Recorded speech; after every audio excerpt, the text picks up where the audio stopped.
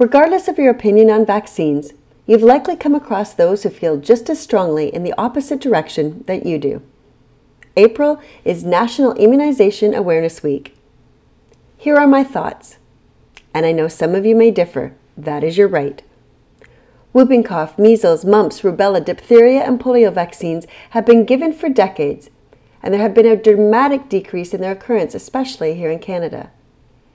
But due to the pandemic, the need to get vaccinated has come into question by many more, and debates are raging. As with any medical procedure, vaccines have some risks.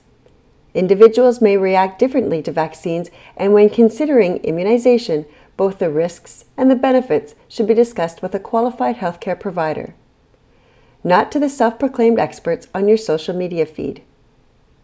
So here are today's tips for building resiliency and celebrating National Immunization Awareness Week. This year's theme is Vaccines Bring Us Closer.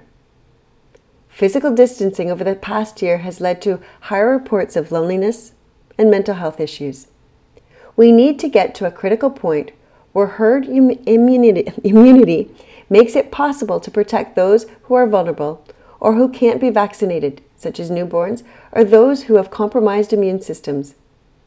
It is only then that our hospitals will not be overtaxed and we can go back to our social activities, those activities that protect and bolster our mental health.